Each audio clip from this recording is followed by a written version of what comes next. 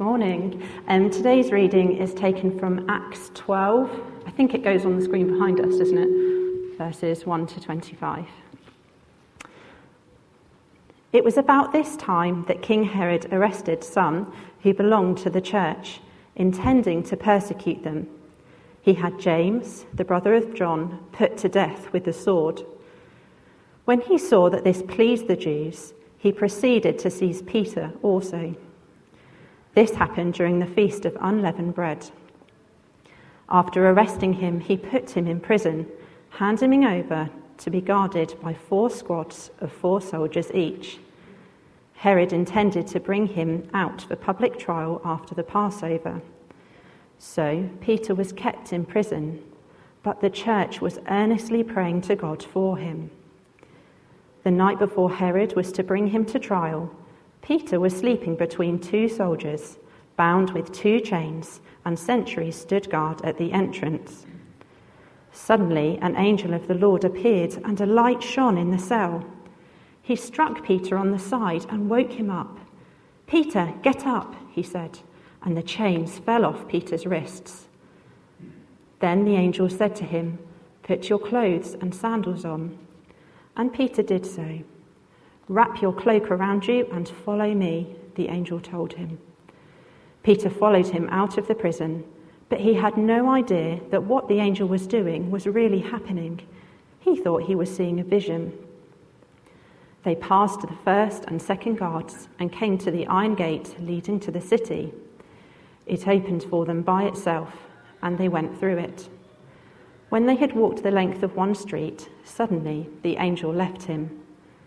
Then Peter came to himself and said, "Now I know without a doubt that the Lord sent his angel and rescued me from Herod's clutches and from everything the Jewish people were anticipating." When this had dawned on him, he went to the house of Mary, the mother of John, also called Mark, where many people had gathered and were praying. Peter knocked at the outer entrance, and a servant girl named Rhoda came to answer the door. When she recognized Peter's voice, she was so overjoyed she ran back without opening it and exclaimed, "Peter is at the door." "You're out of your mind," they told her. When she kept insisting that it was so, they said, "It must be his angel." But Peter kept on knocking, and when they opened the door and saw him, they were astonished. Peter motioned with his hand for them to be quiet and described how the Lord had brought him out of prison. "Tell James and the brothers about this," he said, and then he left for another place. In the morning there was no small commotion among the soldiers as to what had become of Peter. After Herod had a thorough search made for him and did not find him, he cross-examined the guards and ordered that they be executed. Then Herod went from Judea to Caesarea and stayed there a while. He had been quarrelling with the people of Tyre and Sidon. They now joined together and sought an audience with him. Having secured the support of Blastus, a trusted personal servant of the king, they asked for peace because they depended on the king's country for their food supply. On the appointed day, Herod, wearing his royal robes, sat on his throne and delivered a public address to the people. They shouted, "This is the voice of a god, not of a man." Immediately, because Herod did not give praise to God, an angel of the Lord struck him down, and he was eaten by worms and died. But the word of God continued to increase and spread. When Barnabas and Saul had finished their mission, they returned from Jerusalem, taking with them John, also called Mark. This is the word of the Lord. Thanks be to God. It must be one of the least familiar chapters in the whole book of Acts. I don't think I've ever had to explain it before in a sermon, but I can see why it's important. Just as we know that life is not all plain sailing, but rather can be quite rough at times. We caught, I think it was it Joe singing as we were gathering that Horatio Spafford song, "Is Well With My Soul." Well, he has a line in that when sorrows like the sea billows roll. And what Horatio Spafford is expressing is how he has reacted to the tragedies of his life, which included the death of his 4-year-old son. Then in 1871, the financial ruin he experienced in the Chicago fire, the economic downturn in 1873, which delayed him joining the family on a trip to Europe. And tragically, on that trip, 4 of his daughters, all 4 of them, were killed when their ship was in collision. Only his wife survived. So why does God allow some to have long lives and some short? Why was James beheaded and Peter released? The expansion of the early Christian church was marked with great success. We've seen it at Jerusalem, at Samaria, with the representative of Ethiopian Judaism and the representative of Roman Gentiles, Cornelius. And it would go on, as we touched on last week, from Antioch in concentric circles, all rippling out, so as to cover the entire Roman Empire and beyond. And here in chapter 12, though, there is a setback, the death of James and the imprisonment of Peter. Now, both were apostles, leaders of the church, and they formed that little triumvirate of Peter, James, and John, James's brother, who seemed to be the closest to Jesus. They were the 3 who saw Jesus transfigured. In other words, they saw Jesus as he really is before the resurrection. One is killed. One is heading for it. It was not looking good at this point in time for the spread of the gospel. Now, who spotted this week's accidental mistake? Now, you may have been expecting one. After all, on our first return 2 weeks ago to here, I forgot to turn the mic on. Last week I turned up in sunglasses, but because I was sort of hurried to leave, I forgot to bring my normal glasses with me. This week I didn't bring sunglasses, just in case. But this week, if you look at the outline, I'm sure you've all spotted it, haven't you? Yes, I'm sure you have, you see. It's not Herod Antipas. It's Herod Agrippa the first, you see. In the rush to provide an outline, I just saw my notes, Herod A, and got them mixed up. Herod Antipas is Agrippa's father. Anyway, so Herod Agrippa, he is the one who's leading the counter-attack on the church and the spread of the gospel. And he was a tyrant. And he plotted and executed a double assault here on the church, on James, who's beheaded, Peter, who is heading that way. But Peter is miraculously rescued, and the word of God continued, we read at the end, to increase and spread. And Herod Agrippa is dead. What Luke is doing is contrasting the destructive power of God with his saving power. Throughout church history, that pendulum has switched from expansion and opposition, growth and shrinkage, advance and retreat. We see it in British history in the last 500 years, in the 16th, 17th, 18th, 19th, 20th centuries. We have had the ups, the reformers, the Puritans, the evangelical revival.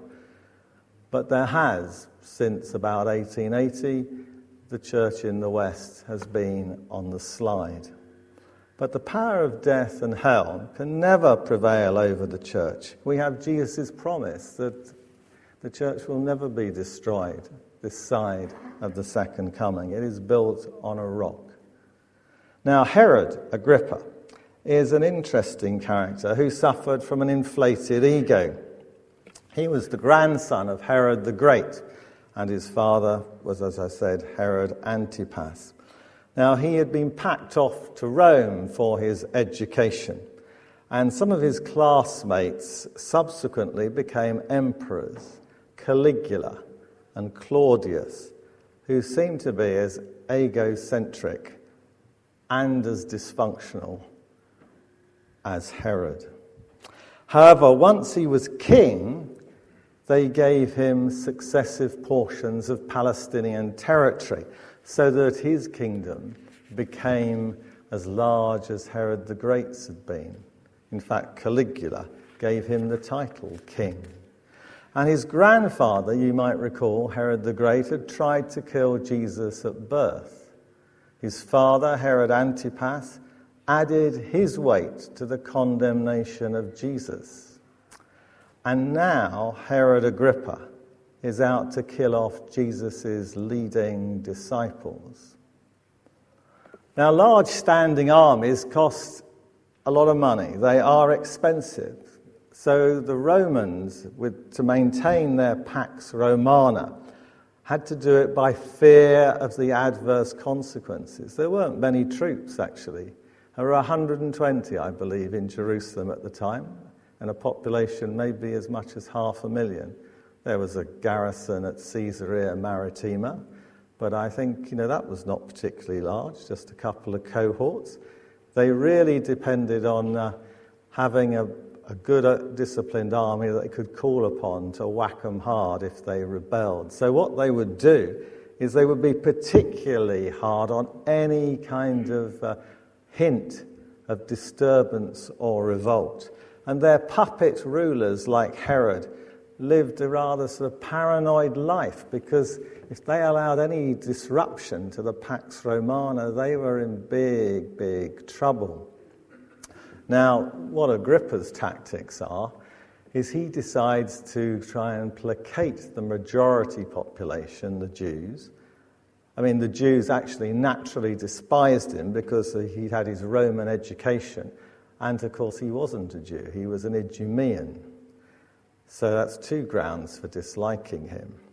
But he thought that would be a good move. If he could sort of suck up to them, then he'd be okay. So any kind of small minority group, like the Christians, good move to try and crush them. So verse 1 we read, "So he set out to persecute them, and the Apostle James was beheaded," verse 2. And then we read that this so pleased the Jews that he proceeded to Peter also, presumably with the intention to try and execute him once the Passover and the Feast of Unleavened Bread had passed, when trials and sentencing was suspended. Now, you may recall in the Gospels how James and his brother John had asked Jesus for the best seats in the kingdom of God. But Jesus warned them that they would instead drink his cup and share his baptism, meaning that they would suffer too.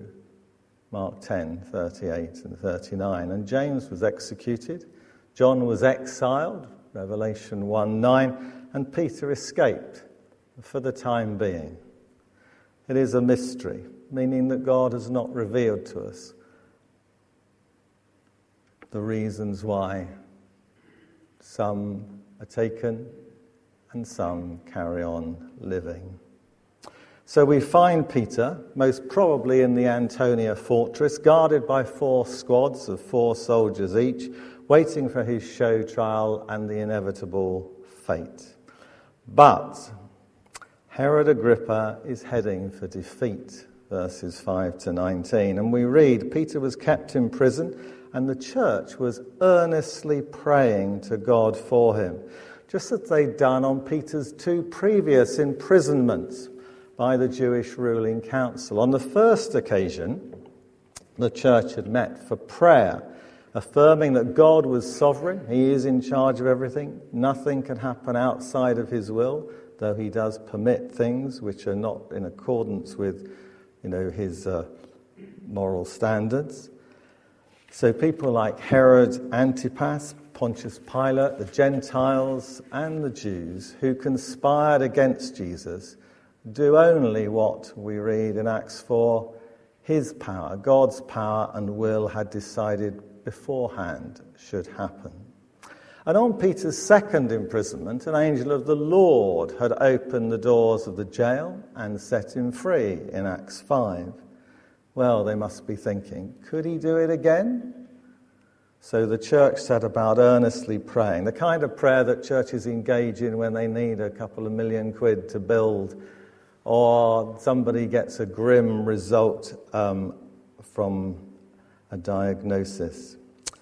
The church believed that either by a miracle or by some quite natural means that God overrules in, that we would call providence, the world might call coincidence, that God could release him. So we have these two communities. We have the church and the world, and each have appropriate weapons. Herod had the power of the sword and the security of the prison. The church had prayer, which is the only power the powerless possess. So Peter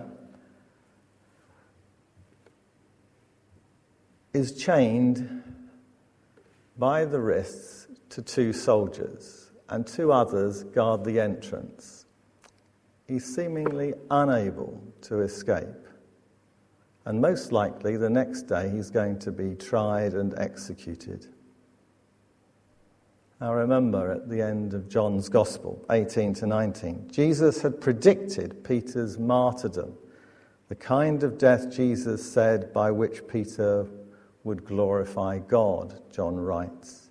Now there's no record here of Peter being anxious or expecting deliverance. He simply rested in the knowledge that God was in control, and he fell asleep. And it was a pretty deep sleep, as we'll soon recognize. Well, the guards had successfully kept Peter's family and friends out, but they did not have the power to keep out the angel of the Lord. And suddenly, as the angel appeared, we then see what's happening. It's true that the word angelos can simply mean a human messenger. It's used in that way a few times in the Gospels, but it's used differently here. It's used in the way that Luke has been using it through much of his Gospel and for this first half of Acts. In fact, he's used it 15 times in this particular way. The way of describing a divine intervention by a heavenly agent. And so we see that a light shone in his cell, and Peter is released by a succession of events. Let me read verses 7 to 11. The angel of the Lord struck Peter on the side and woke him up. "Quick, get up," he said, and the chains fell off Peter's wrists. Then the angel said to him, "Put on your clothes and sandals," and Peter did so. "Wrap your cloak around you and follow me," the angel told him. Peter followed him out of the prison, but he had no idea that what the angel was doing was really happening. He thought he was seeing a vision. They passed the first and second guards and came to the iron gates leading to the city. It opened for them by itself, and they went through it. When they had walked the length of one street, suddenly the angel left him. Then Peter came to himself and said, "Now I know, without doubt, that the Lord sent his angel and rescued me from Herod's clutches and from everything the Jewish people were anticipating." He started off half asleep, and now, verse 12, he is wide awake, out of prison, and he is in no need of the angel. He doesn't have any need for a miracle. He knows where he is, and he knows where he can find a safe house with Christians. So he's off to Mary's house. Now, this is Mary, who is the sister of Barnabas and the mother of this young John Mark, who is mentioned at the end of the chapter. The young John Mark, who was to go off on Paul and Barnabas' first missionary journey and subsequently travelled with the Apostle Peter, and according to substantial Christian tradition, is the writer of the Gospel that bears his name.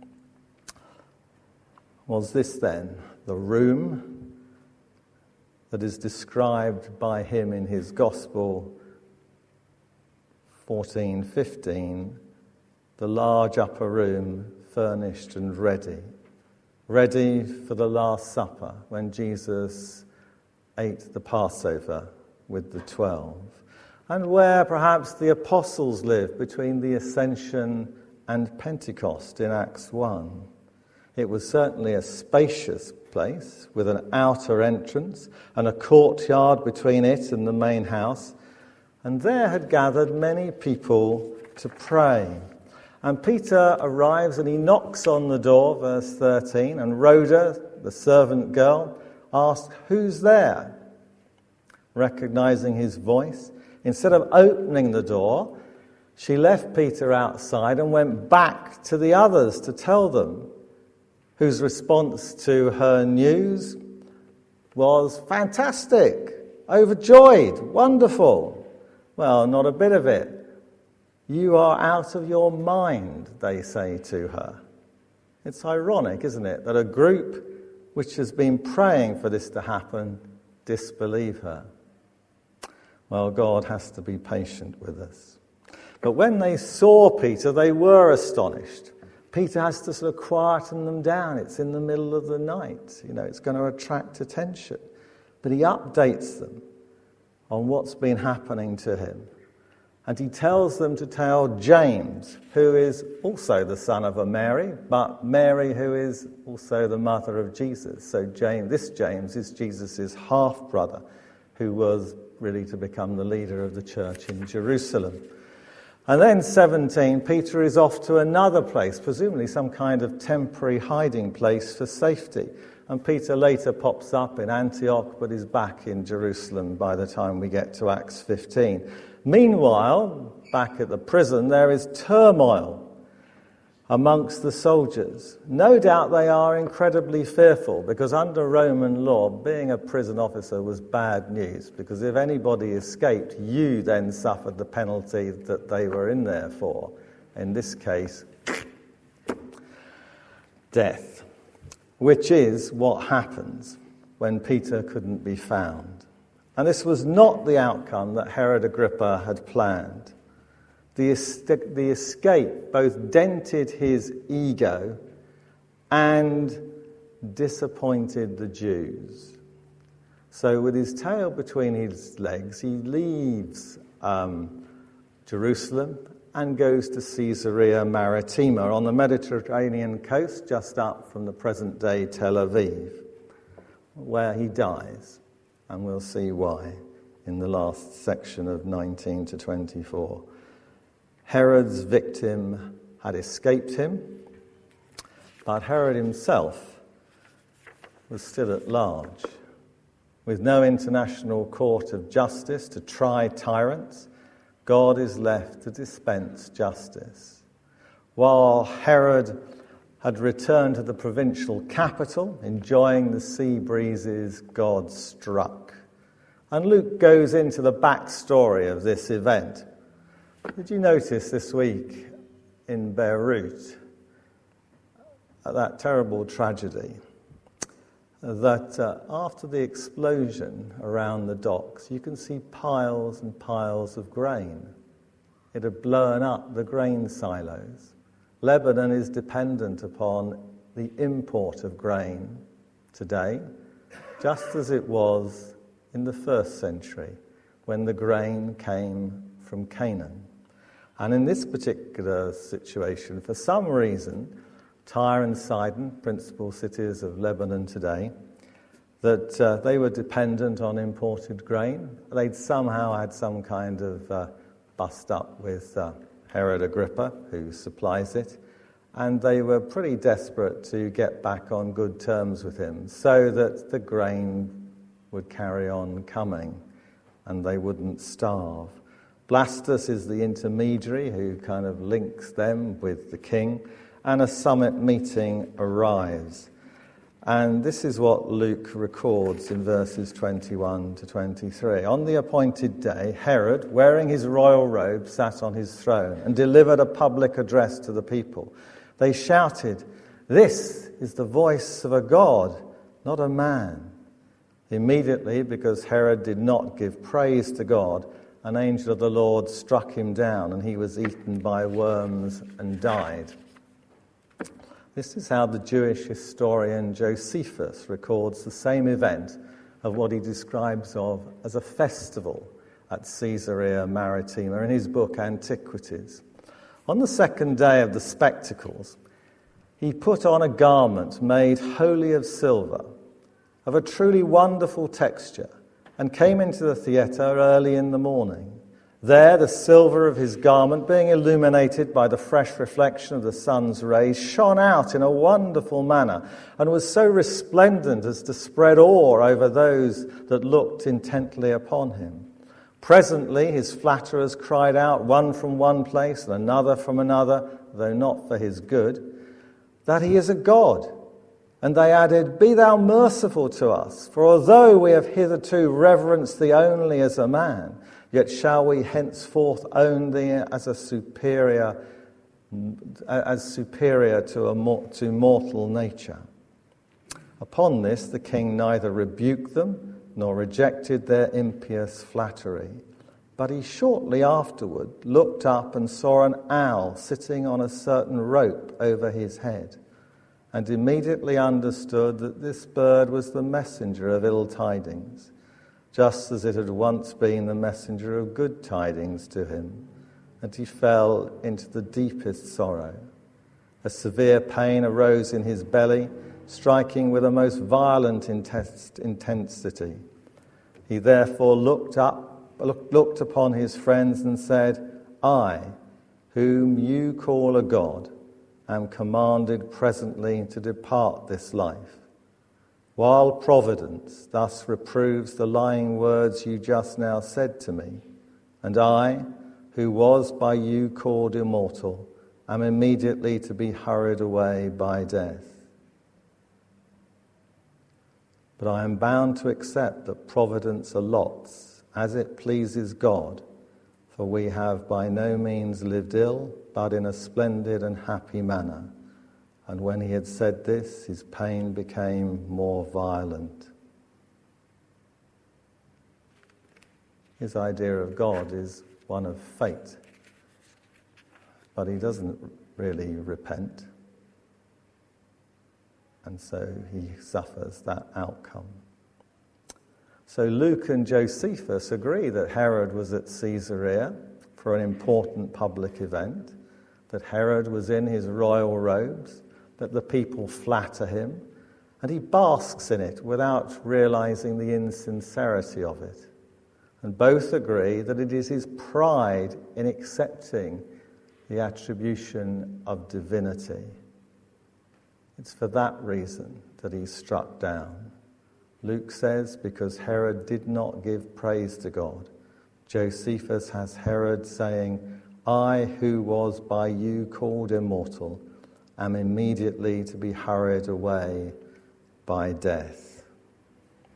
He glorified himself instead of God. How should he have responded to such public acclamation? The composer in the 19th century, Franz Joseph Haydn, makes it clear.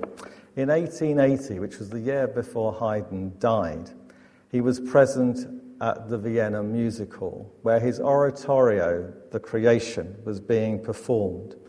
Weakened by age, the great composer was confined to a wheelchair.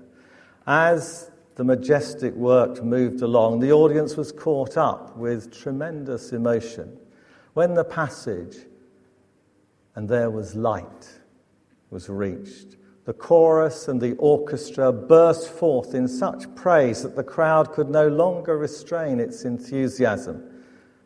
The vast assembly arose in spontaneous applause. Haydn struggled to stand, and he motioned for silence. And with his hand he pointed heavenward, and he said, "No, no, not from me, but from thence comes all." And having given glory and praise to the Creator, he fell back into his chair, exhausted. In striking contrast to this, the death of a tyrant, Luke adds one of his summary sentences, "But the word of the Lord," or the word of God, "continued to increase and spread." You see, Luke in this chapter records the complete reversal of the church's situation. At the beginning, Herod is on the rampage, persecuting, arresting, and killing church leaders. But at the end of the chapter, it is Herod who is dead. The chapter has opened with James dead, Peter in prison, Herod triumphing. And it closes with Herod dead, Peter free, and the word of God triumphing. Such is the power of God to overthrow the power of human plans and to establish his own in their place. Tyrants are permitted for a time to brag and boast, but they will not last. In the end, their regimes will be broken, inflated pride punctuated and flattened. It is a mystery, by which the Bible means the reason is hidden from us for the moment, that one of the leading apostles is allowed to be killed, and his brother John is not, and his friend Peter escapes death this time. This is often the case. Sometimes, as with Joseph in Egypt, he is puzzled to begin with. He is humbled, and later it is revealed to him why he had been sold into slavery. At the end of Genesis, we read, God intended it for good to accomplish what is now being done, the saving of many lives. If we don't know the reason why in this life, we will do in the next one. Let us pray. Heavenly Father, we thank you for your sovereign grace and power over the events of all life and history.